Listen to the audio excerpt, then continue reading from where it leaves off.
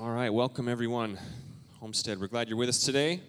We are wrapping up a series we've been doing 3 weeks on the topic of give. The series title has been Give. We've been talking about how to be generous people, how to be good stewards of our finances, and maybe, just maybe, if you're a first-time visitor or maybe you invited a friend. I remember when I was a kid growing up, I would have this tendency or this desire to invite my friends to church, but then when they would say yes, I would think, oh man, don't let them say anything weird at church tonight. You know, when you invite a friend and you've got a friend come in, instantly you're like, oh man. So maybe you thought this morning, oh, I hope they don't talk about money today. Or maybe you're a first-time visitor, and the reason you've stayed away from church for so long is you thought, the church is always asking for my money. Well, you picked a good week to come for your first time today. But really, this has been way more than about money, and I've said this every week. This is not about the church wants your money. This is about how we can be good stewards of the resources that God has given us, and how in every area of our life we can put God first, including our finances, and in every area we can stop this mentality of going through life thinking, how much can I acquire for myself? What can I get out of this? And learn to think as Christ would think, what can I give? What more can I give, not just in finances, but in time? What more can I give relationally? What more can I give in my family, in my community, in my workplace? So that's what we have been talking about. We are in week 3. So the first week, if you are just joining us, the first week we talked about this. It's all about the heart. How inherently, as humans, we are born selfish, and we don't need to look too much further than our children when they are always with a mine, this is mine, gimme, gimme, gimme mentality. We are born thinking that way. And how God instituted this idea of giving in order to root that selfishness out of us, in order to have hearts that are more like His, hearts that are more Christ-like in giving in every area of our life. And then last week, we talked kind of specifically about the pattern of giving that God sets up in the Scripture. This idea, we called it the principle of the first. When we put God first in our life, when God is first in our life, then everything else comes into order.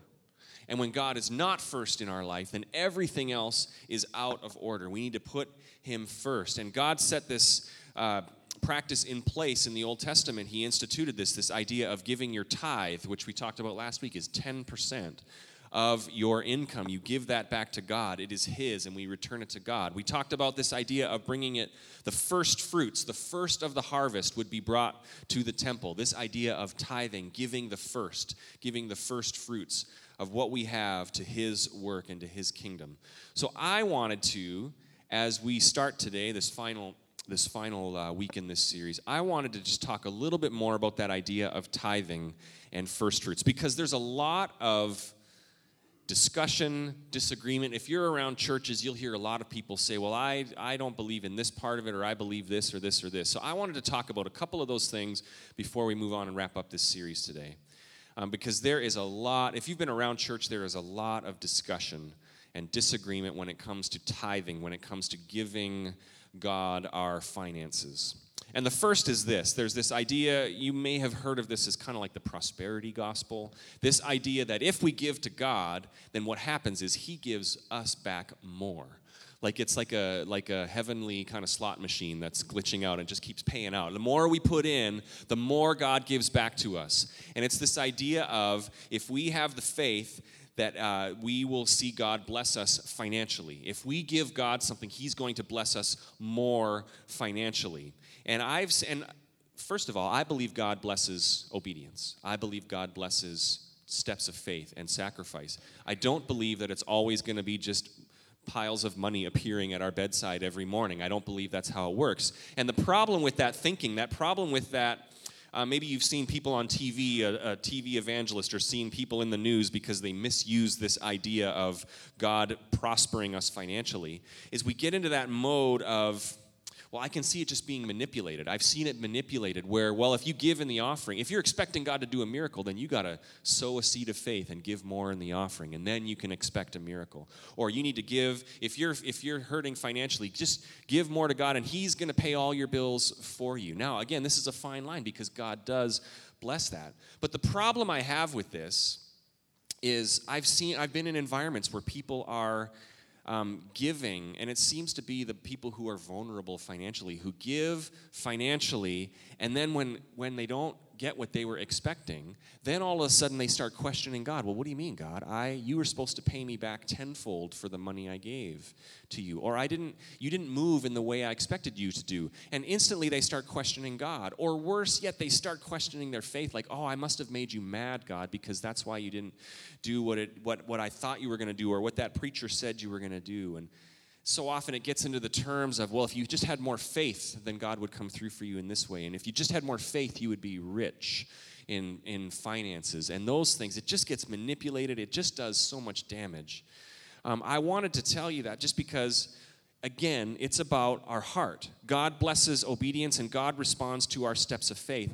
But if we are giving to God, not just in money, but in any area, expecting to receive more, well, then we're just giving out of a selfish heart again, because we're wanting to get more back. But instead of giving in order to get more back for ourselves, I want us to shift that mentality, shift our heart, because we give to God because He's already given us so much. He's already blessed us, and that's why we give to God. The second thing you would hear, this feels like kind of a lecture this morning. I promise I'll tell some jokes a little later on. But the second thing you'll hear is, okay, well, I tithe, but does it have to be to my local church? Some people would say, well, I give 10% of my income, but I give some to my church. And then there's some missionaries that I support. And then there's this other organization that I give some money to. Does it have to be to your local church? Well, if you read in the Old Testament, and reread some of these things last week, much of the time that God said, bring a tithe of your harvest. So if you were a farmer, you would bring 1/10 of your harvest and give it to God. You'd bring it to the temple. Well, a lot of times this was because there were certain feasts and religious feasts, and there would be, 3 times a year you're going to celebrate this feast, and once a year you're going to celebrate this feast, and they would need food in the temple to provide these feasts. And so that's why God would say, bring food to the temple so that we have food for all these festivals and feasts. It's kind of like a big religious Old Testament potluck dinner. Have you ever been to a potluck dinner where we say, we're throwing a party, everybody bring, and so everyone brings their best sacrifice of Jell-O salads or, prime rib or, the nice, and you can always tell which food that God accepted because they were the ones that were always eaten, right? I remember potluck dinner, there was always, as a kid growing up in church, there was always a family that would bring like that bean salad, and it would always be left over at the end because I would look at that and I'm like, I want nothing to do with that. And clearly that was God's way of saying, this is not an acceptable sacrifice to me. Bean salad is not what we're looking for here. In Malachi, we read those verses last week. Bring your whole tithe into the storehouse. And again, this was the idea of bring the first of the harvest into the storehouse, because for a couple of reasons, those who are poor and in need, we will have food to give to them. And if we ever get to a point where there's a drought or a famine or something, we will have reserves left over. So it was almost, again, like a food program for the poor. But then there was also times in the Old Testament, Numbers chapter 18 is an example in verse 21, where God instructs the people to bring their tithe to the temple, to the tabernacle, because that would support the people who were working in the temple and the tabernacle. That would support the work of the Lord. The Levites were the ones who were, we would say they were the priests. They were the ones who gave their lives to work in the work of the Lord, the temple and the tabernacle. And this was their way of providing for them and supporting them, was to bring their tithe to the tabernacle. And there was several times where God spoke very sternly to the Levites themselves because they were misusing and misallocating and misspending the people's tithes. They were not managing that well, and that should be a word of warning to myself and everyone in church leadership that we are to be good stewards of God's money. But this seems to be a model that God set up in the Old Testament to support the work of the Lord. Bring your resources, bring a tithe of your resources to the temple to support the work of the Lord. That's kind of how the model is set up. And that's really what we as Homestead Church, we are self-supporting. We are self-supported by your gifts and your tithes. And so we want to collect the resources of the church so that we can have ministry go forth. Not just kids ministry and church ministry and donuts and coffee, but outreach events and things that we want to do in the community. These are all things that are funded by your gifts and your tithes. So we also recognize that today there's all sorts of other outside ministries that are doing God's work, missionaries and other great community outreaches. We're going to have a group that meets here after our service today called The Table, and they are going to be serving a meal to those in our community who are in need. Well, there's all sorts of these other things. So you know what? I don't have a definitive answer for this. If you want to support Homestead Church, we would love for you to do that. If you want to, if other ministries you want to support that are doing kingdom work, that's great. Support them as well. But here's the one thing I'm going to say about that is, what's your heart like? What is your mentality of that? If you're thinking, well, the maximum I'm ever going to give God is 10%, so therefore the church is going to get some, and I have this friend who's a missionary, so I'm going to divvy it up as evenly as I can because I'm not giving a nickel more than 10%. Well, then that's a heart thing. That's a heart thing.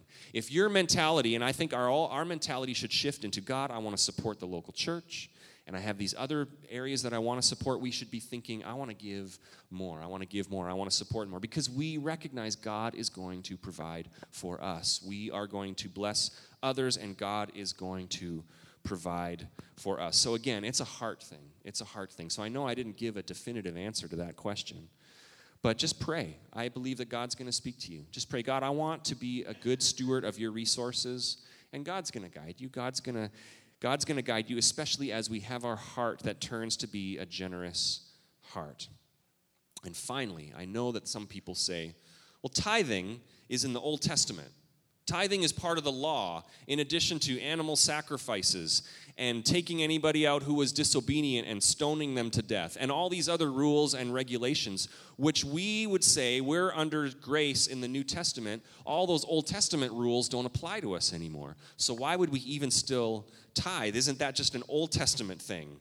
And I know I've heard that before in other churches that I've been a part of, and people say, well, we don't tithe because that was Old Testament. That was part of the rules and the law.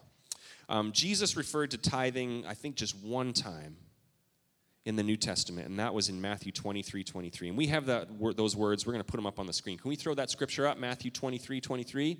This is Jesus talking to the Pharisees. Woe to you, teachers of the law and Pharisees, you hypocrites! You give a tenth or a tithe of your spices, your mint, your dill, and your cumin. I think I said that right. But you have neglected the more important matters of the law, justice, mercy, and faithfulness. Now get this, he says, you should have practiced the latter without neglecting the former. So those are interesting words. Jesus is talking to these Pharisees. Again, the Pharisees are the religious people that follow all the rules. And yet, even though they were following all the rules, it says they were tithing everything. They were even tithing a tenth of their spices and everything in their house. Everything in their household, they would give a tenth to God. But yet they were treating people, those who were in need, the widows and the orphans, with total disregard, taking advantage of them. So Jesus comes and says, this is not just checking the box, following the rules. Sure, you're obeying all the rules and you're tithing, and he says, keep doing that. He didn't say, stop tithing, you don't need to do that anymore. He said, keep doing that, but don't let that be just about checking the box, and have your heart not changed for those who are in need. Be generous people throughout your life. Jesus is saying, keep doing those things. Keep doing those things, but have a heart that trusts God, a heart that is generous to others. This is what Jesus is saying. Live a life that is full of joy and generosity and obedience. That's what we're all shooting for here. So I know the further we get down the road of, well, does it have to be this and 10% of the gross or the net, or does it have to go here, or is it Old Testament or New? The more we get down that road, the more we lose heart of what Jesus wants us to have. Be generous people. Trust God that is going to provide for you, right? Trust that God's going to provide for you. Get rid of that grip of money in our lives where it just is acquiring and nervous about it and keeping things for ourselves and just be stressed out about money and thinking about, oh, what more can I get? What more can I get? Instead, have a heart for the things of God. Be generous and just say, what more can I give in every area of our life? Amen? So we don't give because God is going to give us more back. And we don't give out of obligation, checking the box, without having our heart changed. We give because God has already given so much for you, so much for me. And that is why we give. We give out of a generous heart that says, God, I put you first. I know you're going to provide for me. You have already provided for me. And I will be joyfully generous in every area of my life. All right, so today, in the few minutes we have left, now I know the worst thing a preacher can do is kind of preach a sermon and then say, and now we're going to get to the sermon, all right? I experienced that. The pastor would say, and now for today's sermon. I'm like, well, what have you been talking about for the last 20 minutes? What was that? We're watching the clock here today. Today, I want to just wrap it up by just saying, okay, so we want to be generous people. How can we live generously? How can we have a heart that is generous? This is in every area of our life. I'm going to read these verses, we're going to look at 1 Timothy chapter 6, verse 17 through 19. 1 Timothy, it's a pretty short book, kind of near the end of the New Testament. 1 Timothy 6, verse 17 through 19 says this. We have the words on the screen. Command those who are rich in this present world not to be arrogant, nor to put their hope in wealth, which is so uncertain, but to put their hope in God, who richly provides us with everything for our enjoyment. Verse 18, command them to do good, to be rich in good deeds, and to be generous and willing to share. In this way, they will lay up treasures for themselves as firm foundation for the coming age, so that they may take hold of the life that is truly life. There is so much in those verses. I love those verses. I love that last phrase. So they may take hold of the life that is truly life. And we're going to look into that a little bit. But as we start that, you might look at that and say, okay, the first line there is command those who are rich in this present world. So the writer of this, Paul, is talking. He's instructing his apprentice Timothy to command these new believers to teach them in how to manage their finances. And he's saying, command those who are rich in this present world. And you're thinking, well, that's not me. He's not talking to me. I'm not rich. I mean, how many of us in here really think, okay, yeah, I'm rich. He's seriously talking to me. We would say, well, that's not me. He's talking to the rich. So first of all, we have to define who are the rich people. Now, typically, we don't think that we're rich because we don't feel rich. I'm talking like money-wise, right? We don't feel rich money-wise. And everyone typically has the same definition for rich people. Rich people are people with nicer stuff than what we've got, right? Anyone who's got a nicer car or a nicer house, well, they're the rich people. Anyone who's just that next step up on the ladder of wealth are the rich people. But I'm going to give you a couple of definitions for those who are rich. All right? You ready for this?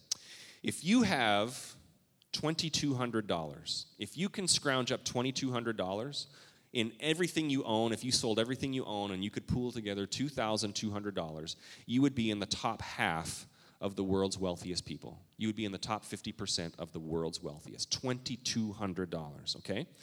Among all income earners, if you earn income, if you made $1,500 last year, you are in the top 20% of the world's wealthiest income earners. You're in the top 20%.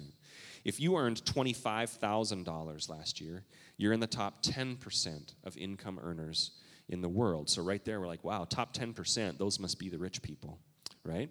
A family of four earning $75,000 per year, which would not be uncommon in Dakota County, in this part of the world. A family of four earning $75,000 per year is in the top 5% of richest people in the world. So if that's you, you are in the top 5% of the richest people in the world. If you have any money saved, if you have clothes in your closet, 2 cars in any condition, and live in your own home, you are in the top 5% of the world's wealthy. Now, most of us fall into the trap of thinking, well, I'm here in this level of wealth. If I could just get to there, and we have this idea in our mind, if I could just get to there, then I would be wealthy. Then I would be peaceful. Then I would be secure. And we fall into that trap of thinking, if I could just get this much money, then I would be generous. Then I'd have all sorts of money left over to be generous. Well, I think if we looked at where we are now, the number that we're at now is probably the number that 10 years ago we said, ooh, if I could just get there, then I'd be generous, right? If I could just get there. It's a trap. We always fall into that trap of thinking, oh, if I could just get more, if I could just get a little bit more, then I would be wealthy. So step number 1 in being a generous person is this. Realize this. We're already rich, okay? We're already rich. Those stats, we are already blessed. We already have means. We already have resources. So let's shift our thinking away from if I only had more. Again, I fall into it all the time. Ooh, if I could just get that or this or this or this, then this would happen. No, we already have what we need to be generous. We have to get away from that acquiring more mentality, shift our perspective, and begin to be grateful for what we have. To begin to be good stewards of what we have because we have so much. And we live in this world. It's not just us. It's not just people in this room. We are bombarded with that message, aren't we? Just think about your cell phone. If you have an iPhone, just think about an iPhone. Every year, they come out with a brand new iPhone. This one is I don't even know what they're at now, a 7S or an 8? 8? They're out with the 8? I'm still slumming it in a 6. Man, if I could only have an 8, then I'd be generous. But you get that whole thing. Like, after a year, you see this new thing, and they come out with this brand new iPhone, and you're like, I got to get that because now the headphone jack is down here, or they don't even have a headphone jack. Now, instead of swiping across to get to my apps, I swipe down, and we're just like, wow, I need like Tim Cook. Just take my money. Just take my money. I need one of those things. I got to have that. It's an addiction. It's something we keep this idea in front of us. If I could just have that, then I'd be happy. And you're probably there thinking, if I could just have this house or this car or this whatever, this wardrobe, this amount of resources, then I would be happy. It is a lie. And I think if we're all honest, we can recognize it's a lie. The more we have lived for acquiring more stuff, thinking that's going to make us happy, we realize it doesn't make us happy. What happens when you get the new car? Well, then I'm worried I got to pay more in insurance. And what if my kids scratch it? And what if I get in an accident? Or all these other things. And then it seems to add more stress, doesn't it? It just seems to add more stress. We already have so much stuff. We already have too much stuff, really. Christy and I have this discussion about whether or not our house is full of stuff. And I would say our house is pretty much full. And she says, well, we could put some stuff here. I mean, it's an ongoing discussion in our house. We have a lot of stuff. In our houses, I think we have too much stuff in our houses. So we need bigger houses, right? We need to have a bigger house. In 1973, the average size of a house was 1,600 square feet. That was average. In 1973. Now the average house size is 2,600 square feet. And why? It's not like we're having that many more kids, for the most part. It's because we got more stuff. We need more room for our stuff. We have too much stuff to fit in this house. We need a bigger house. And then what happens? We got too much stuff to fit in our bigger house, so then we start putting stuff in the garage, right? How many of you have a 2-car garage that will not fit 2 cars in it right now? That's me. I guess in the winter months, we move some stuff around so we can fit 2 cars in there. How many of you have a 3-car garage that maybe you could squeeze 1 car into? Because we got so much stuff. We got too much stuff for our bigger house, so now we put it in our garage, so now we have to park our cars outside. And then the craziest thing is we got too much stuff for that, so what do we need? We need one of those self-storage units, right? I'm going to pay rent every month for another place so I can store my stuff, because I can't bear to think about getting rid of it someday. Did you know, and I did, again, this is all like stats. I had a fun time reading up stats on self-storage units. It is, a few years ago, it was the fastest growing segment of the commercial real estate industry. It was the fastest growing thing because things were popping up everywhere. People were seeing it as a good investment because they saw it as a good investment because even during a recession, even during the 2008 housing crash and real estate crash, the self-storage industry grew by 5%. Because people will be facing all sorts of financial difficulties, but they refuse to get rid of the little canister that they're paying rent for every month that houses all their extra junk, right? We can't think about getting rid of that stuff. If you want a fun way to spend an afternoon, or at least an hour, do a Google search on craziest self-storage finds ever. Don't do it now. Don't do it now. You all have smartphones. Don't do it now. Wait till the end of the sermon. But there was one story of a guy who, because people will stop paying rent, and so you've seen Storage Wars or whatever. They'll stop paying rent, and so then they sell off they auction it off to the highest bidder, but they don't show you what's in it. So you have to kind of gamble on what's in it. So there's always stories of the craziest things that these people purchase, and then they open the door and they find inside these storage units. There was a story of one guy who opened up the storage unit that he had just purchased, and there was in mint condition, 1966 Ford Mustang Shelby Fastback, which was like a collector's item. I think maybe 1,000 were made.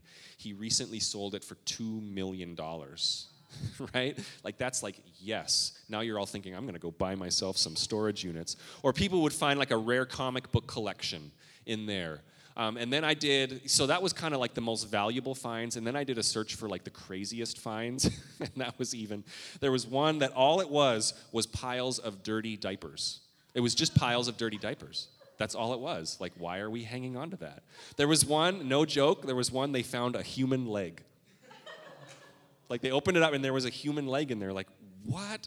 And for the most part, they open it up and it's old junky furniture, stuff that doesn't work, old papers and receipts from IKEA from 1984, where there's no way we're going to need this stuff, but stuff, junk mail, and like a collection of old Sports Illustrated magazines or whatever, just junk.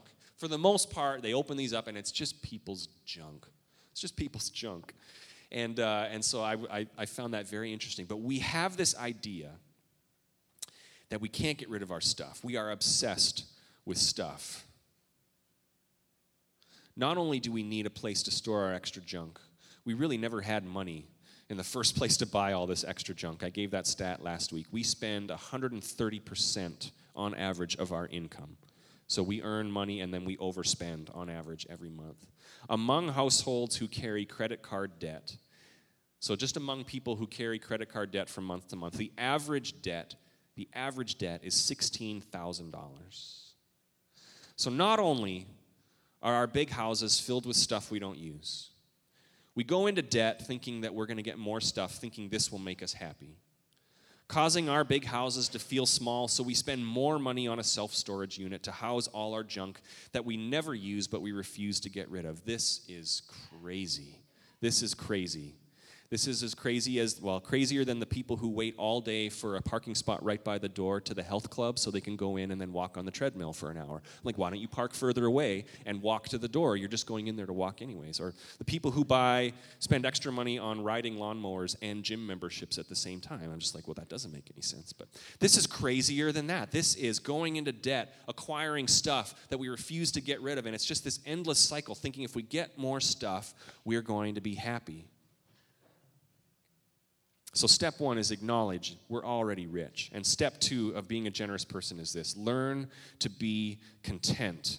Be content with what you have. Stop playing the comparison game with other people. Stop playing the comparison game, if I could just get there or get what they have or live in that neighborhood. Be content with what you have. There was an interesting article in a Time magazine that I read a couple weeks ago. Talked about the idea of we think success equals more. More. We think success equals more. And the writer of this article said how when we experience limits, whether that's financially or in time or whatever it is, that can be a blessing because it forces contentment. It forces innovation. When we work within a budget, when we work within limits, we have limited time and resource. We get more focused. We get more creative. It was a whole article talking about the benefits of working within limits. Not thinking in terms of I need more, but what do we have and working within that. And certainly we could see that with our kids. Compare like the kid Christmas morning who's just got every toy, and like an hour later they're like, I'm bored. I'm tired of these toys. I've had these toys for 6 months. I'm bored. I need a new toy. Versus the kid who you give like a cardboard box and a dish towel to, and they're like in the backyard like, yes, I'm like in a spaceship wonderland imagination world for like all day. I don't know if kids even do that anymore. I remember when we were kids, again, sorry youth, grown-ups, it's so annoying when they're like when I was a kid, but we would be like outside. I remember sitting in a cardboard box like in imaginary world for hours, and some of you are like, well, that explains a lot about you, but we must recognize that more is not better. We got to get off this crazy ride of acquiring more stuff thinking it's going to make us happy. It is not. It is a lie. We have to be content in every situation that we are in. There's a verse in Philippians chapter 4, verse 10. Great verses, and we'll recognize part of this, but the whole context of this is really interesting. This is the Apostle Paul writing this letter from prison. Okay, so the Apostle Paul is in prison. He's been imprisoned for his faith. He's got nothing. Now, what has happened is the churches around have started to be concerned about him and express their concern and say, hey, what can we do for you? And this is the context that the Apostle Paul is writing in Philippians chapter 4, starting in verse 10. We got the words on the screen. I rejoiced greatly in the Lord that at last you renewed your concern for me. So he's saying, thanks for being concerned. Indeed, you were concerned, but you had no opportunity to show it. Verse 11. I am not saying this because I am in need. This is a guy in prison, okay? He's probably going to be executed for his faith. He says, I'm not saying this because I am in need, for I have learned to be content whatever the circumstances. I know what it is to be in need, and I know what it is to have plenty. I have learned the secret of being content in any and every situation, whether well-fed or hungry, whether living in plenty or in want. And then these words that we know so well. I can do all things through Christ, through him who gives me strength. I can do all things through Christ who gives me strength. Paul is saying, I'm in prison, I might be executed, but I've learned to be content in every situation because I have put Christ first. He has put his hope, he has put his source of joy in the one thing that will never fail. Jesus teaches that all the time. Why are you storing up for yourselves treasures on this earth? It's just going to rust away. Someone's going to break in and steal it. The moths are going to come and eat it away. It's just all going to die when you die. Why would you not store up treasures in the one thing that will never fail? I've experienced this. My parents live in Zambia during the school year in southern Africa. They teach at a college there. We've been over a couple of times to see them. I need to go back again because it's always such a, I call it like a Western world cleanse for the soul. You know, you can go on a juice cleanse. When you go visit a country in Africa, it's just a cleanse of all the America, prosperity, materialism, all that stuff. Because you're going to one of the poorest nations in the world. One of the poorest nations in the world. And the people I meet are so alive in their faith. When they worship, they are just worshiping with their whole heart. When they sing a song like, Jesus, you are all that I need. I mean, they mean it because Jesus, in a lot of cases, is all that they have. They have such an appreciation for life. They have an appreciation for family and relationship. There is so much more joy evident in one of the poorest nations in the world because they have learned what Paul is writing. I've put my hope in Christ. I can do all things through him. It does not matter whether I am in need or whether I am prosperous because my hope is in Jesus Christ. I am content in that Jesus is alive in me, and that I will spend eternity with him. This is the secret to contentment. This is the secret to being generous in our life, is just realizing what we have is plenty. What we have is enough because we have God. And the third and final thing is this. To be a generous person, you have to position yourself to be generous. So some of those things I mentioned, we have to stop living beyond our means. We have to stop adding to our credit card debt just so we can get more stuff. Position yourself to be generous. Get out of debt. If you're in debt, get out of debt so that you have the ability to be generous. I know of stories of people who felt called by God, and they didn't know why, but they said, God, I feel like God is telling me, get out of debt. So they spent like 2 years paying off debt, paying off bills, paying off these things, getting out of debt. They had no idea why. And then as soon as they were out of debt, God said, I am now calling you to go overseas to serve in the mission field. And they said, it makes sense now. Now we are in a position where we are open to God using us. I have another friend who did that, and he got out of debt, and then as soon as he was out of debt, called him into a traveling ministry where he went around sharing his testimony, sharing his story, seeing people get saved, freed from addiction, because he was put in a position where he was able to do it. And they all said, we would have never been able to do this 2 years ago, because we were saddled with so much debt and obligation financially. If you want to live as a generous person, begin to put yourself in a position where you can be generous. Get out of debt. Start living within your means. If we offered a class in the fall, and we'll offer it again, Financial Peace University. What a great class to teach you practically how to manage your finances, how to get rid of some of this debt, how to live in a place where you can leverage your resources that you have for the kingdom of God and to bless others. Position yourself to be generous. And once you've done those things, once you get out of debt, once you learn to be content, once you realize that you're already rich, then just start being generous. I'm going to read those verses that we read in 1 Timothy at the start of this message. I'm going to read those again as we close, and we're just going to wrap it up with a couple thoughts there. We're going to put those words on the screen again. Verse 17, command those who are rich, that's you and me, in this present world, not to be arrogant or to put their hope in wealth, which is so uncertain, but to put their hope in God. I've learned to do all things through Christ. I've put him first. Everything else doesn't matter because he is first in my life. Don't put your faith in your ability to acquire wealth. That's what that is saying. And then it says this, God who richly provides us with everything for our enjoyment. I love that sentence. God is not against you and me having nice stuff. God is not against that. God is not against going on a vacation. There are times where I'm staying in a nice hotel or sitting in a nice cabin somewhere on the water doing devotions, whatever. I'm like, this is really nice. I enjoy this. I would love to drive a really nice car one day. That God is not against that. It's living for those things that God is against. But God provides everything for our enjoyment. He wants us to enjoy our resources and to enjoy things. Verse 18, command them to do good, to be rich in good deeds, and to be generous and willing to share. Be generous, be willing to share.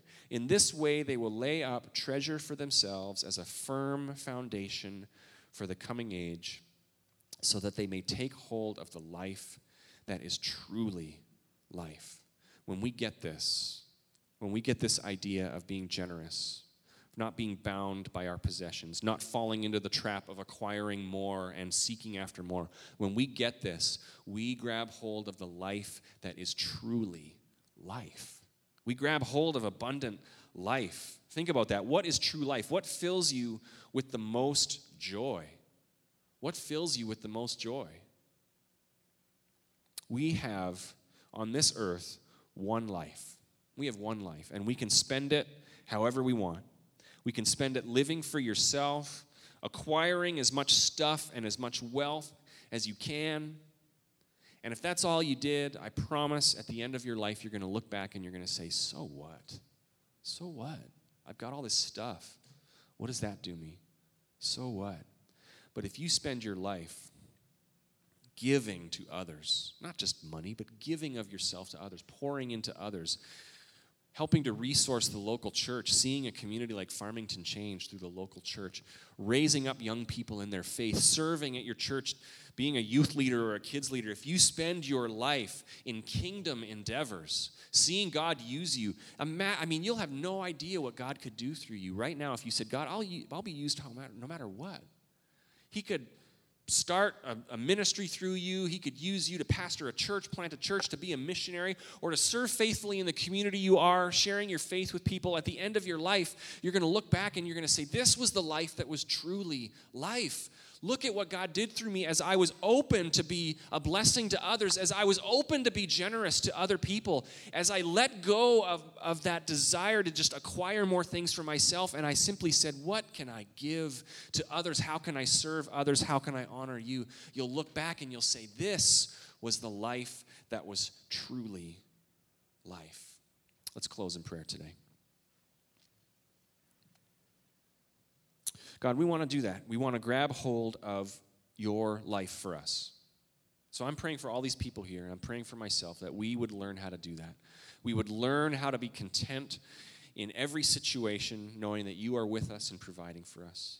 That we would position ourselves to be generous to others, and that we would simply just be open to you. We would live open-handed to you. God, it's all yours.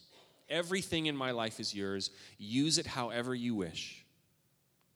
And even as you're sitting there today, if that's your prayer, just with an open hand just to God, say, God, I give you everything.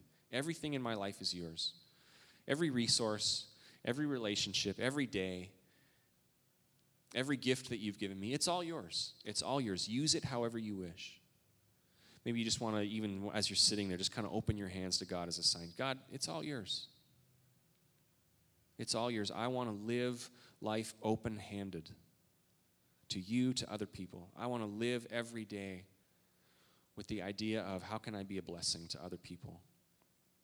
I want to live every day that way because I know you're going to use that in so many amazing ways that we're going to look back and we're going to say, I can't even believe what God did through my little humble offering, my little humble life. Well, look what God did. Lord, we know that's what you do. You take humble offerings and you do miracles through it. You take humble people and you do amazing things. You do amazing miracles through them. So that's what we want. This is way more than what to do with our money. But Lord, in every area of our life, we give it to you. And we want you to use it and bless it and multiply it and cause it to bear fruit so that at the end of our life, we could look back and we say, this was the life that was truly life. We thank you for everything you have provided for us. May we continue to learn how to be a blessing to others. In Jesus' name we pray. And everybody at Homestead Church said, Amen. Amen. Thank